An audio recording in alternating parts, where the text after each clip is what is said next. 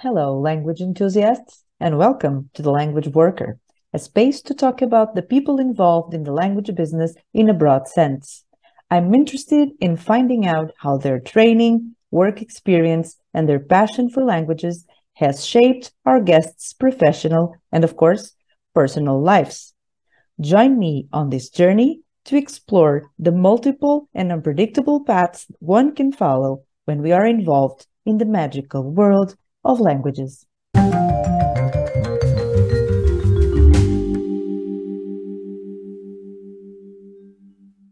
Adrian Probst is a Swiss freelance translator who loves working in the sports arena.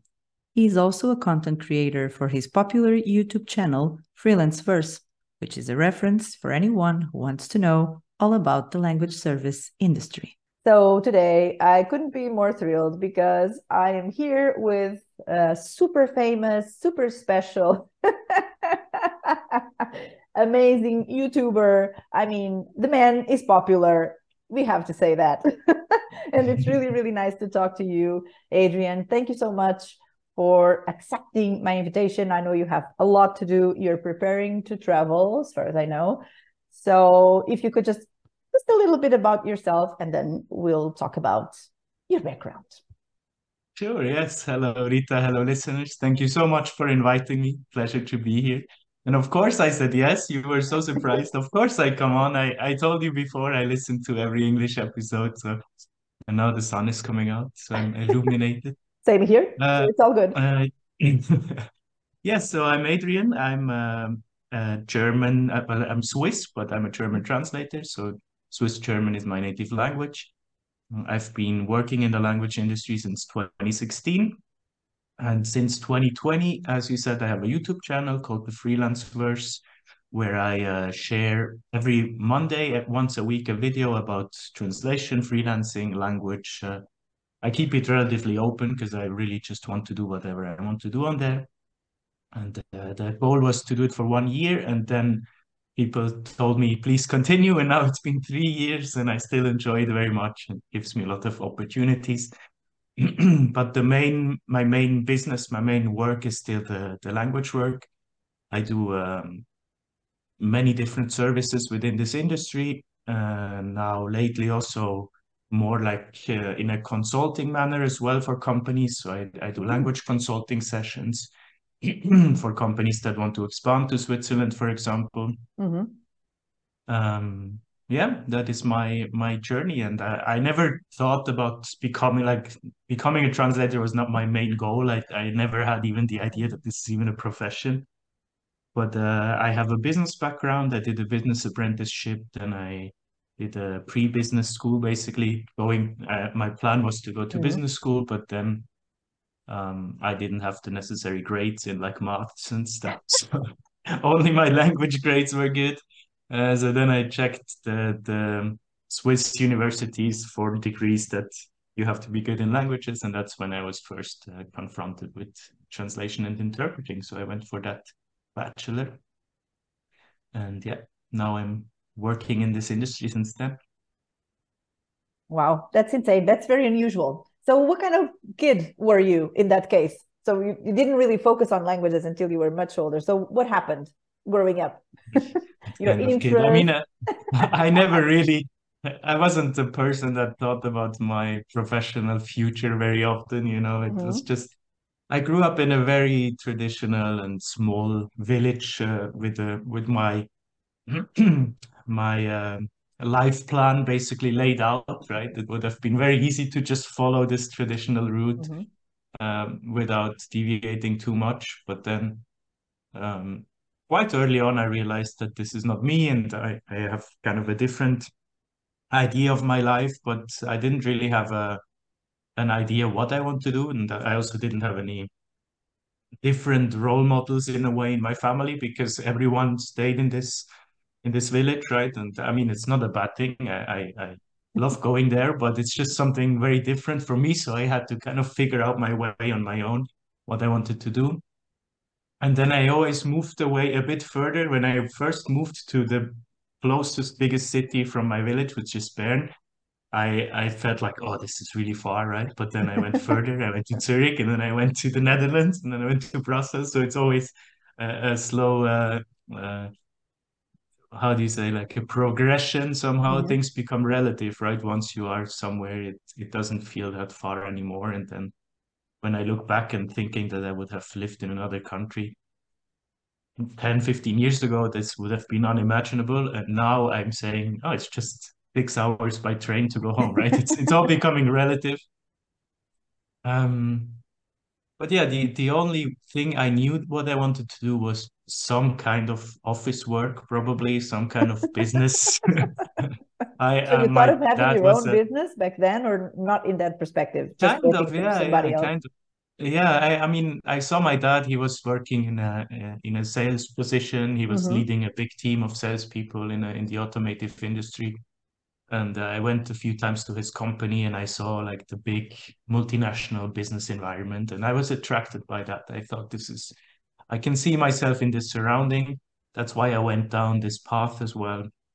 And then I could still see myself in this situation within the language industry. You know, Mm-hmm. I work now as a freelancer for 6 years, but I'm not saying at all that this is what I want to do forever, right? I could Mm-hmm. definitely imagine myself going back into the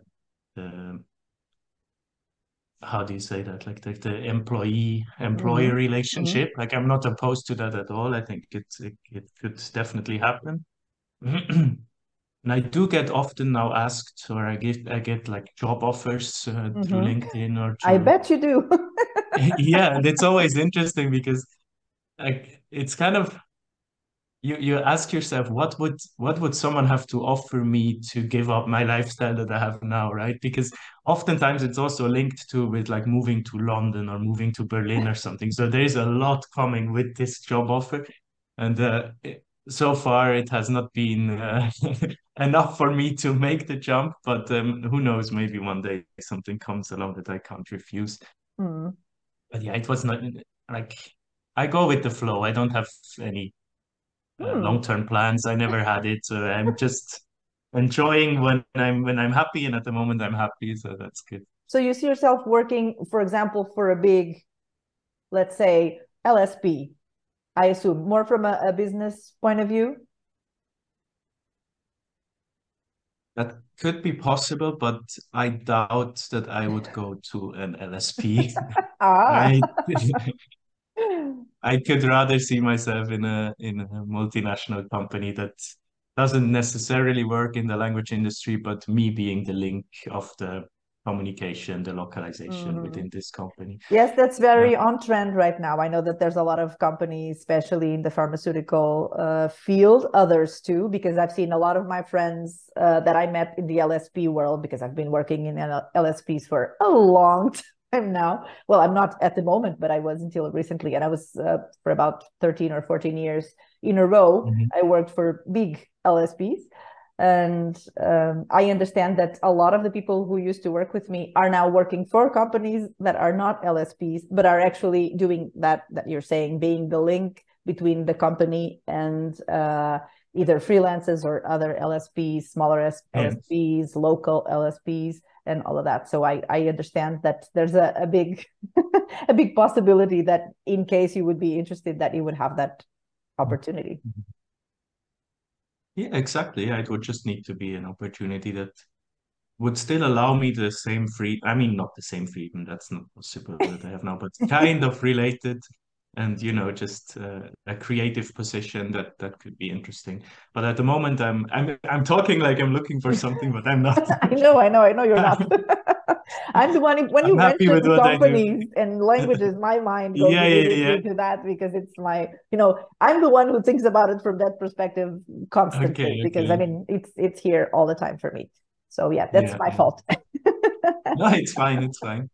The moment I'm However, trying to grow my freelance business into something that is kind of people ask me to define what I plan with this, where I see it in 5 years, and I can't really define it, but it will look it will grow into something like a cluster, like a group of individuals working together, mhm. um, without any typical strong hierarchy, you know, but everyone is on the same level, supporting each other with different branches of like Mm-hmm. content creation, translation, consulting, and something like this. So Mm-hmm. I'm thinking about how to build this into something bigger.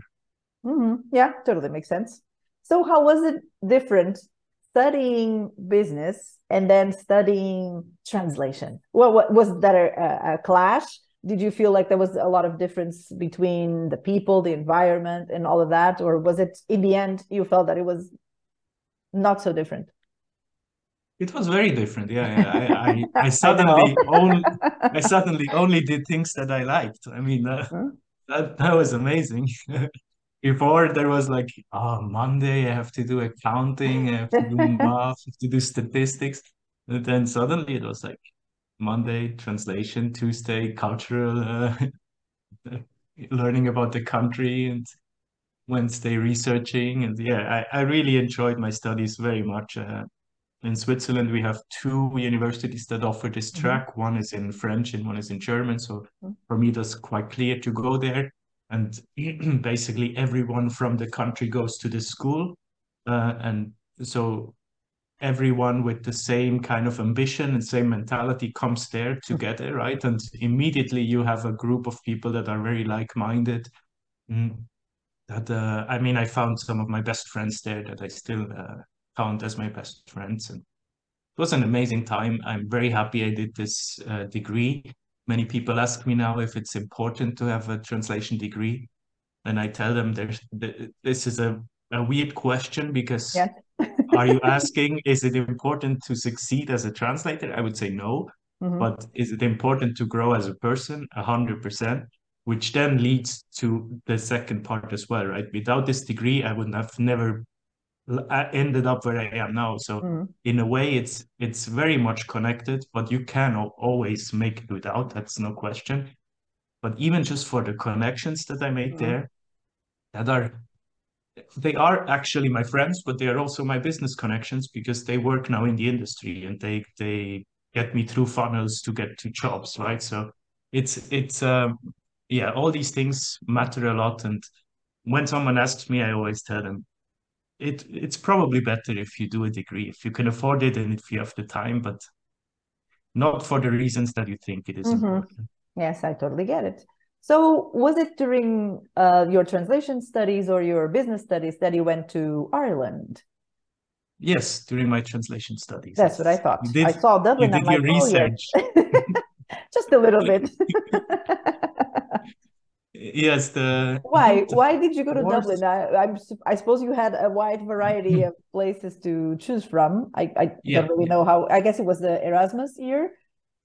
Well, because Switzerland is not in the EU, so we don't have Ah, Erasmus per oh, se, okay, right? So right.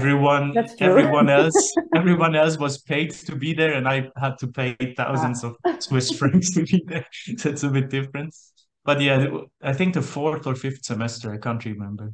I think it was the fifth semester of the six in total was a semester Mhm. abroad. So it's even And better. You had the freedom to not go, choose not to go. You could go yeah, anywhere, or and you decided to go to Dublin. Was there a previous connection? Was that something that you were trying to explore? Was it the language? it was. I had been before once in Ireland, so I knew I loved the country, Ah. the nature, the greenery. I mean, it's so beautiful. Yes, I was Uh, there, and I was there just for a week, and I was like, I'm always thinking about going back because it's just right? Yeah, insane. it's It's been like too you're long for me. dreaming I all the should time, also right? go back. You look and you're like, is this really here? Is Very this strange. reality? Yeah. And we were very lucky actually when I was there because I was there from September to January, so it could have Ah. been horrible weather, right? But it Hmm. was actually one of the most beautiful autumns, so it was we were very lucky. It was my first choice, so I think we had like three options you could choose from, and then they don't guarantee that you go to your first option. So if Hmm. it's full, then you just go to the second or the third. Hmm. And I remember I did Ireland first choice, Scotland second choice, and then I did like a rogue one in the US, like Penn State University in Michigan or something as the third one. And I was like, oh, I hope, in a way, I hope I don't have to go there, but it would have also been cool. But then they gave me the first option. Michigan, it's like you wouldn't say California or New York or something like I that. don't think there was an option for that. I think Ah, there was Alaska and there was Michigan, and I said I'm not gonna go to Alaska. Alaska. I love it. But then, yeah, no one else wanted to go to Dublin, so I went alone. Almost in all other universities, there were a couple of people going together, but I don't know why actually, but I went alone and it was amazing. It was Hmm. a very good time. Yeah. So I thought it was funny because, of course, you studied, I suppose, English and French, is it? Yeah, I did So they're yeah, your English source and languages? French to German translation. Yeah, yeah, exactly. Yeah. So But in the Erasmus semester, yes, there's not much studying going on there. This is I more have no like a experience with that myself, but it was still very early stages of Erasmus. Some people were already going, and in my university or in my college, people were going to Italy that year, I guess. Mhm, During the mhm. time that I was there, it was very popular to go to Italy. And I was Yeah. like, I've never been, I'm a bit of a terrible example of an European person, I always say, because I really prefer other places, to be honest. That's why I lived in the States for 6 years. Then it's Oh, true you that did. Okay. I did. I lived in Barcelona for 2 years because I was working for a small LSP.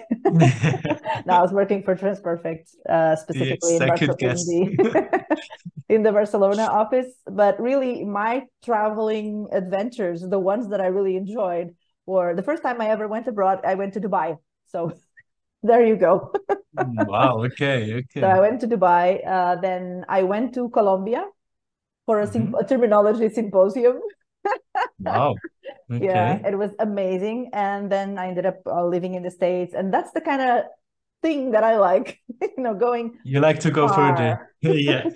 because you learn so much and it's just insane. I think I left the States years and years ago, but I guess at least half of my brain, I guess it still lives by American standards. It's such an Really? impact, this whole Yeah. idea of living in Where did such you a live? in California. Of course.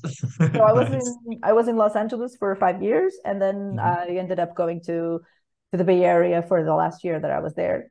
And mhm. it's like a huge clash to go from Los Angeles to San Francisco because San Francisco is so much more like an European city, and I was a bit like, Mhm. ah, no. It's too close to home.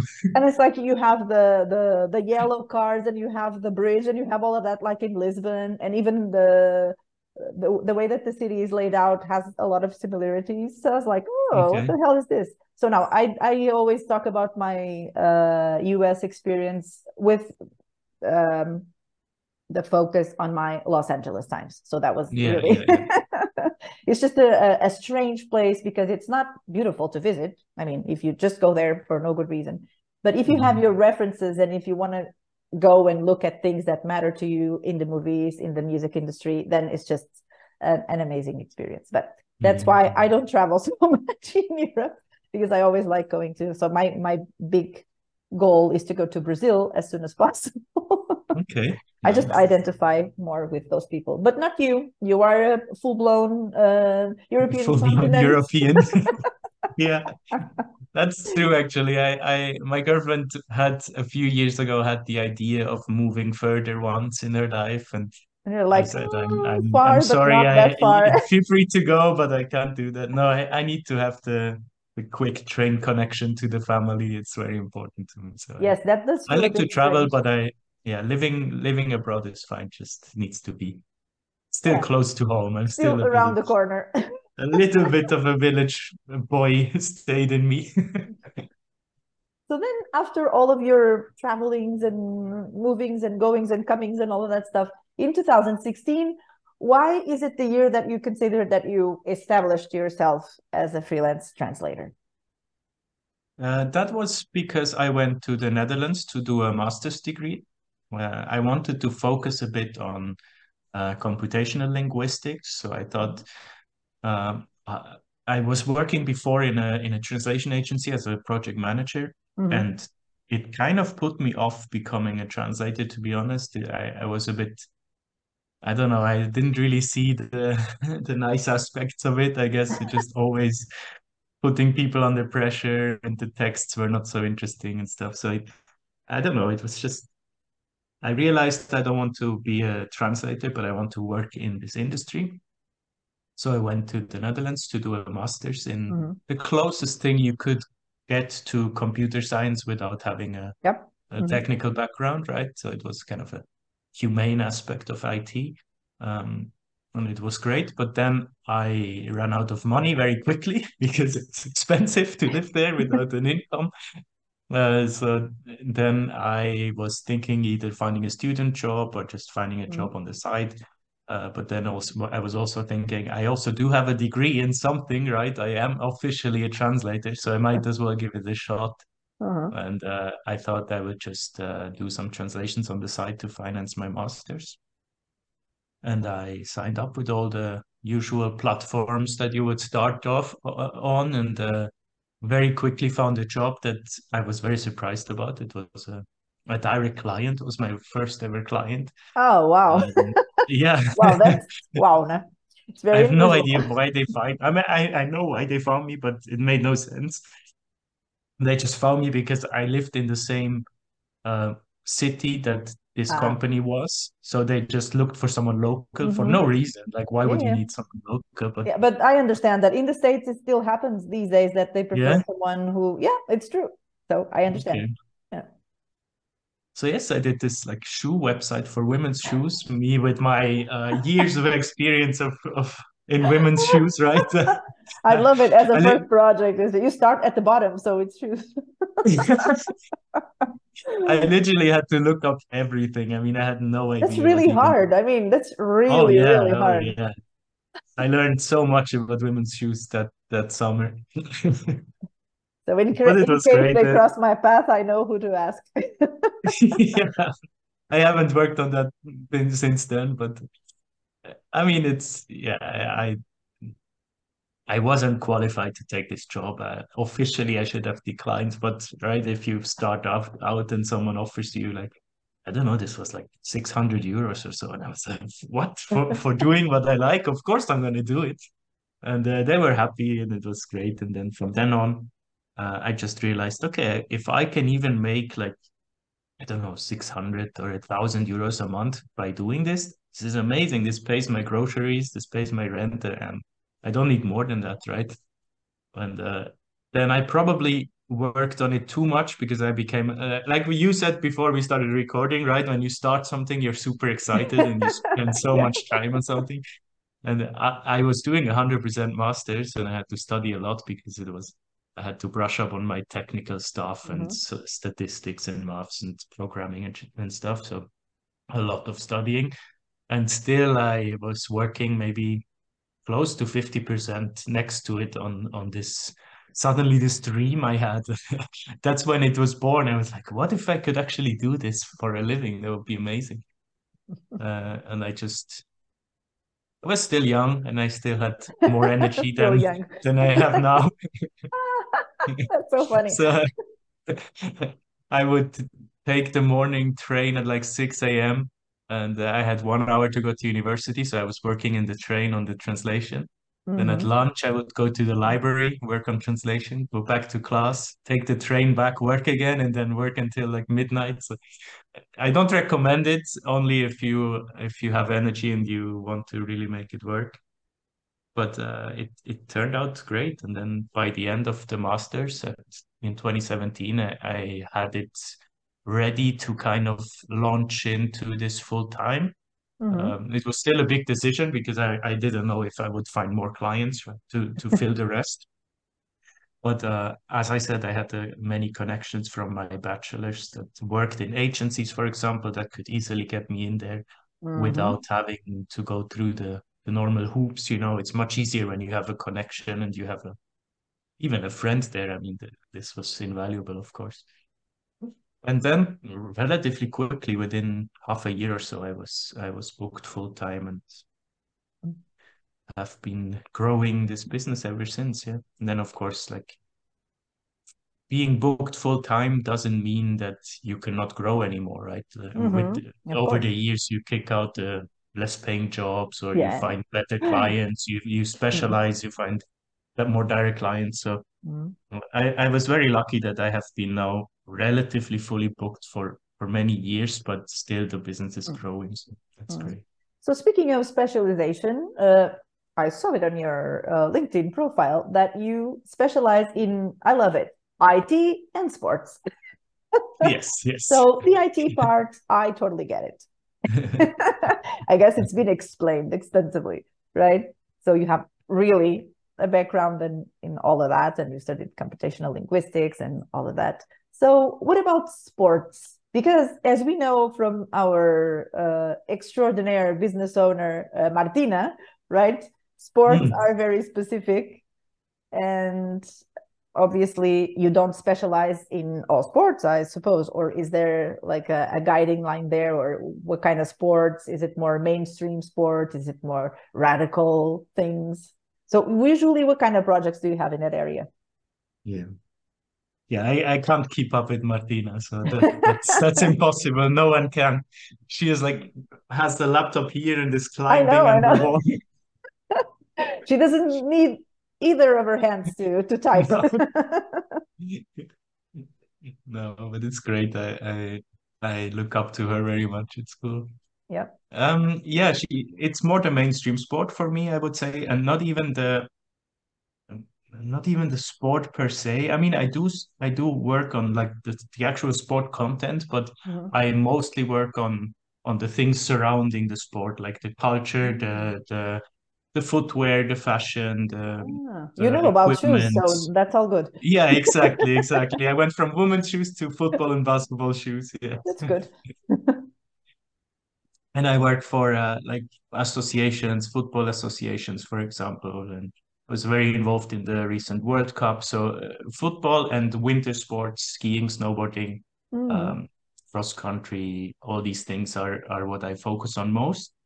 And then a lot of or a lot, like, a few of my clients are companies that are not technically sports companies, but they're very closely linked to a Mm. sport, or for example, they sponsor some events. They're the main Mm. sponsor for football tournament or a skateboard tournament, and a lot of their content is related to sports, but not fully about the actual Mm. sport, right? More about an event. So a lot of things come together. Like there's marketing in there, there's fashion in there, there's like actual rule books of sports in there. So Right. sports is a very wide specialization, which I like as well. Because with IT, you can be kind of put in a box because you have to specialize within IT very much. So there is no point that you can actually specialize in the whole of IT. It's so Yes. broad, right? Hmm. So in IT, I mostly have the similar sort of texts, whereas in sports, I leave it very wide. I decide on a case by case basis if I take the job, basically. Hmm. And then I still do a lot of general stuff, by the way. I mean, people talk a lot about specialization, how important it is, but people should not be put off by also doing general things, right? You don't need That's to true. don't need to put yourself so much into this mindset. I can only work on this. Like you can do that if you want to, but I enjoy doing other Mhm. stuff as well. Yeah, the clients and the market will tell you, right? They'll either come to Yeah, you yeah, or not come to exactly. you, or looking at your background, they can decide if they think that you're the right person for them or not, especially these days that you have so many options and so much information available. And speaking Exactly, of yeah. information, in 2020, you had this other idea Yeah. about doing something different, about the same. You're a bit like me. I've done all sorts of things. I was a project manager, I was a vendor manager, I was a terminologist. I did all sorts of things. Then, when I was in the States, I was a language consultant, which means that I did anything, but Nice. I worked on site, right? So they would call me Hmm. in. So my biggest client at that time was Apple. So I would go to the office for a week every month for a period. And so, that kind of thing. Hmm. So I understand just doing this, doing that. So I think all we want people like us is to work in this language area, right? And then we just Yeah, yeah, take it exactly. as it comes. So I get that. So one day you thought to yourself, well, I'm a fully booked translator, but I really want to do something else. Or how did it happen? This YouTube channel, right? So Yeah, yeah, yeah. Yeah, kind of. I mean, it COVID happened, and we were at home, everyone, and the Bored. economy was crashing, right? Like all the stocks were in the basement, and I just asked myself, like, I need to do something like this. It's good what I'm doing, but if I really want to create something bigger and like have an income, for example, that is also generating something without me adding to it, I Mm. need to branch out, right? I need to, Oh, you already had that business mindset, right? yeah, Unlike people for like sure, me. for sure. This was Oh, very much in the back of my mind. okay. And I had a few ideas, but YouTube was always, I'm very fascinated by it. I'm also an avid watcher of a lot of content, right? And I'm very, I think it has still huge potential, not YouTube in general, but just video content. YouTube is just the biggest platform, and so it's a mean to the yeah to the cause basically. But it could be any company; it doesn't really matter, Hmm. right? But video content is extremely important and extremely valuable. You mentioned it as well before, right? That you find your YouTube like video podcasts finding Yeah. more pairs of eyes, and it's so I'm not I'm sure it or I'm sure I'm not sure, but I think it is the faces, right? People connect with someone through faces and facial Hmm. expressions. You can build a much stronger connection. And I always had the idea of doing something on YouTube, but I didn't know what. And I didn't really just want to do a personal channel of like, I don't know, like lifestyle channel or a typical YouTuber's channel. But I knew that I could probably do something with my profession, but I needed Hmm. to to have some experience that I can actually talk about something. I mean, I guess you could start out when you're starting as a translator and kind of document it. That would be Hmm. interesting as a journey on how to get there. Some people started it actually. Um, but then 2020, I had 4 years experience and I thought, yeah, why not do this challenge of just 1 year, one video and see how it's going. If I enjoy it, and I made 6 videos before I even went live, before I even Oh, went public. So once I had 6 videos stored and I got a bit more confident, I said, okay, just gonna launch it, but I'm not gonna tell anyone, you know. did you watch them insistently, or you Ah, didn't? I You had you to I tried had to not to watch I had to watch them when I edit them, you edit know. them, I of still course. now, but if I like, oh no, if someone puts on one of my videos and I'm in the room, I'm leaving. I'm out. I can't deal with my own voice. I can watch it once when I'm editing and then it's live and it's already past. I'm thinking about the Mhm. next week, right? But yeah, like you ask if there was a business mindset there. There kind of was. I thought because on YouTube you have to have 1,000 subscribers and like 4,000 hours watched, I think, of your content to monetize it.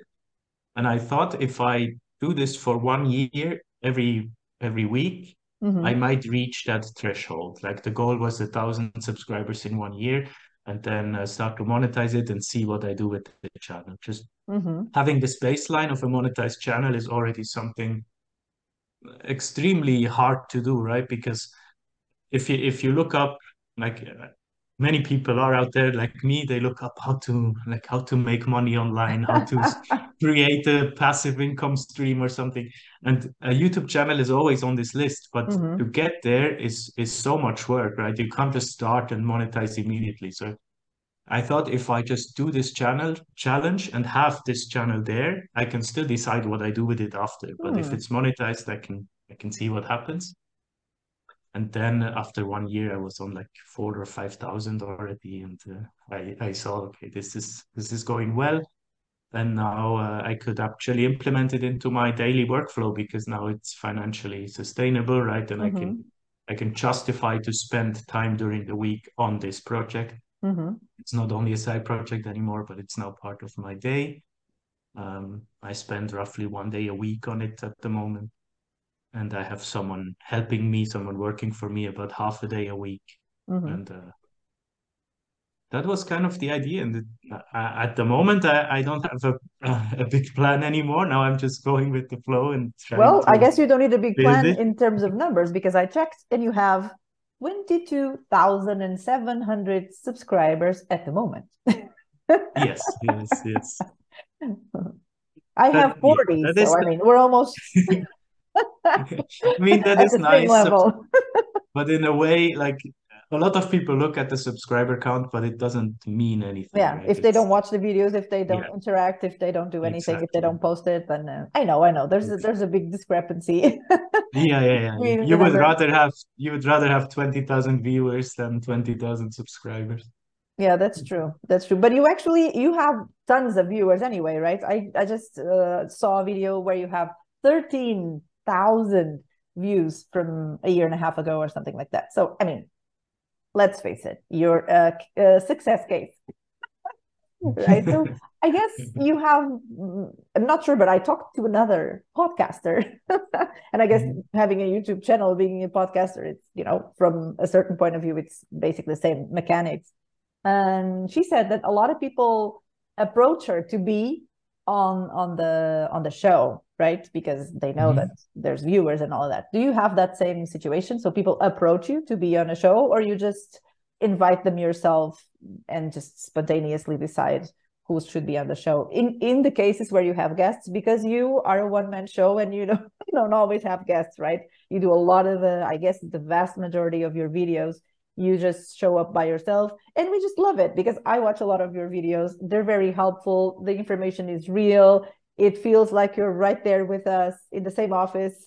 So it just feels amazing, and I totally understand why it's very successful. So it totally makes sense. That's So lovely. Thank you. do people go I like, hear oh, I want to be in it?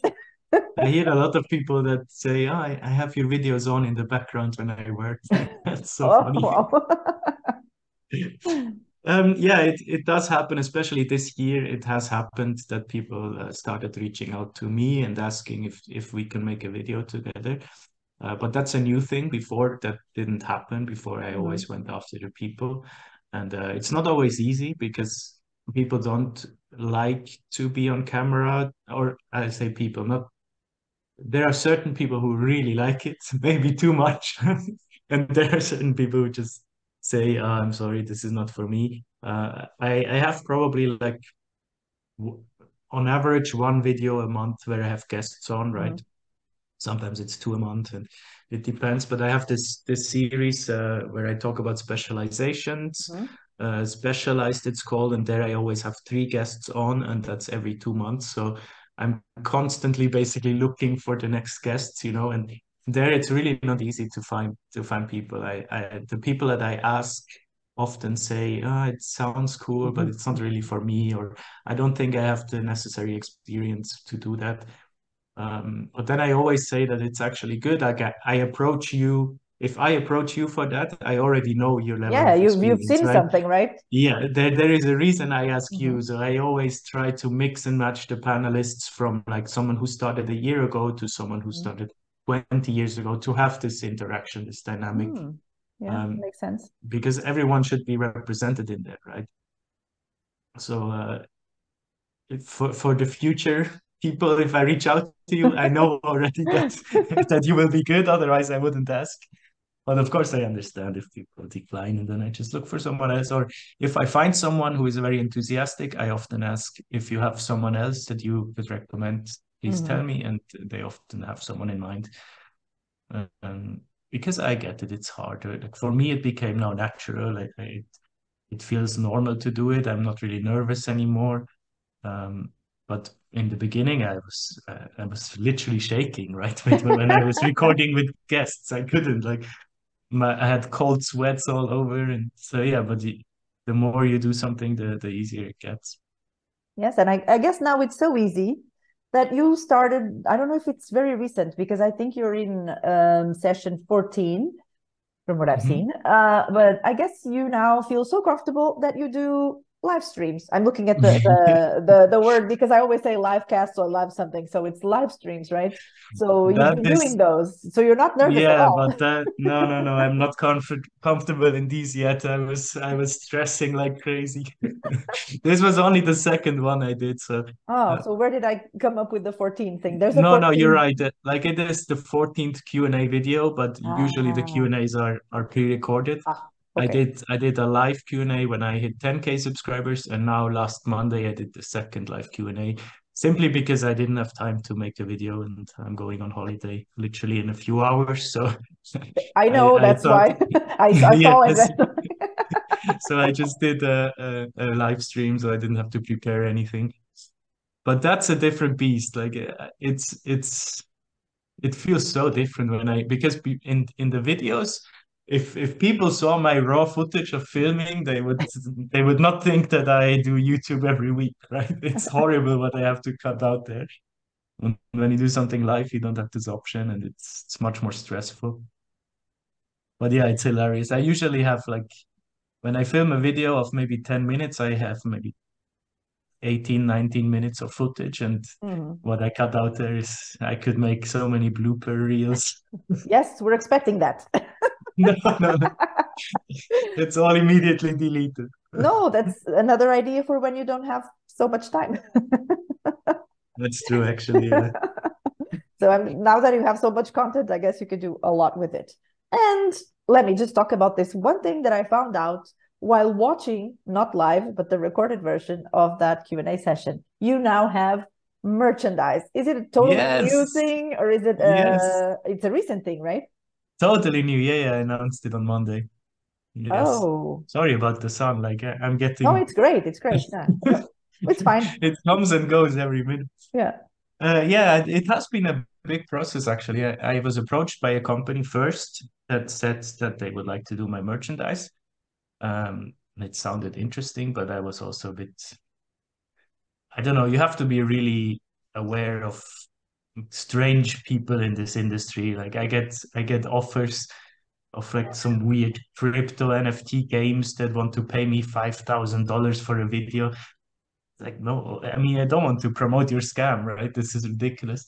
But then, so I The was perks of talking. being famous. I see now why so many big YouTubers and influencers just scam their fans because if they offer me $5,000, imagine what they offered them. I mean, that's Mm, ridiculous. What was the question? Oh yeah, the yeah. merge. So then Yeah. I communicated with them a bit and I just had a bad feeling. I can't really explain it, but I had a call with the guy and he was this typical American sleazy salesman. And I was like, I Typical don't know. American sleazy. I love it. I can't really describe, but I was just going out of this call and I thought to my girlfriend, this is weird. I don't want to go into business with this guy. I don't trust him at all. But I like the idea that he promoted, like that he put forward. So I still stayed in touch with him a bit, and then like he sent me an offer of what they had in mind, and yeah, some really weird sales funnels and sales practices. And then I said, okay, this is not for me. This is I don't want to go into that. And then once I said that to him, he started like pressuring me and being really rude. And then I said, okay, I'm really happy. I Oh. please don't contact me, and I blocked him. But the idea of merch I liked, so then I just looked into it, watched a lot of videos, read a lot about it, and tried to do this on my own.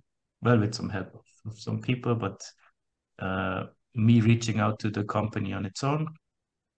I did a few samples with different companies, and it turns out that it's not easy to do. People Mm, are really keen on making crappy stuff that just pollutes the oceans and no, mm, and then upmarket it with like 50% margin. So I wanted to find something that was good and well made and mhm. relatively sustainable and affordable. And now I finally found a company that does it to my satisfaction, and now we launched it. Mm. Now it's live. But you're not wearing one of your t-shirts today. No, no, I'm not. I'm not. Do you have the I saw you wearing the hoodie, right? And I saw that you have the mug. Do you have other things, or are they to come, or do you have like pens and Yes. all So those? I have two hoodies, two cups, well, two mugs, and two t-shirts. So I have one design of the channel, the Freelanceverse, and I have one design is like a graphic that should represent translators, Mm-hmm. translation, but not being obvious that, you know, Mm. something that also you can wear without being like a branded person. And I have basically three uh, objects, three things with the Mm-hmm. two brandings each. Because I didn't want to just put something on a t-shirt and let it roll. So I wanted to actually perfect it to a way that is good enough for me. Mm-hmm. And yeah, I'm very happy with how it came out and So now you it's really live. And want to YouTube, wear your stuff, right? That's the idea. yeah, Also. yeah, exactly, yeah. And YouTube actually has this really nice implementation where you can link the store to your videos. And now when people watch my video, you just under it is a big bar with all the products. So that's Look really how cool. professional and how Yeah, yeah, yeah. business-minded this man is. Well, But because this is I tell people like don't feel like I expect you to buy anything of this. Like, not at all. Like this is just if you come on my channel and you watch my stuff, that's more than enough. This is just something extra if you want to yeah, it support them. exists out there, Yeah. and then it's up It to exists. yeah, Exactly. Exactly. yeah. Sounds like a good approach. But I know you have to travel today, so and we could be talking about this and everything else all day because we like videos, we like talking, and we like talking about translation. But we talked about a lot more than translation today. Yes, yes. Can always come on for a part two. Just let me Yes. know. Yes, I'm sure that will happen if I can, just stay here and keep doing it. Yes, yes, Now it's yes, of just course.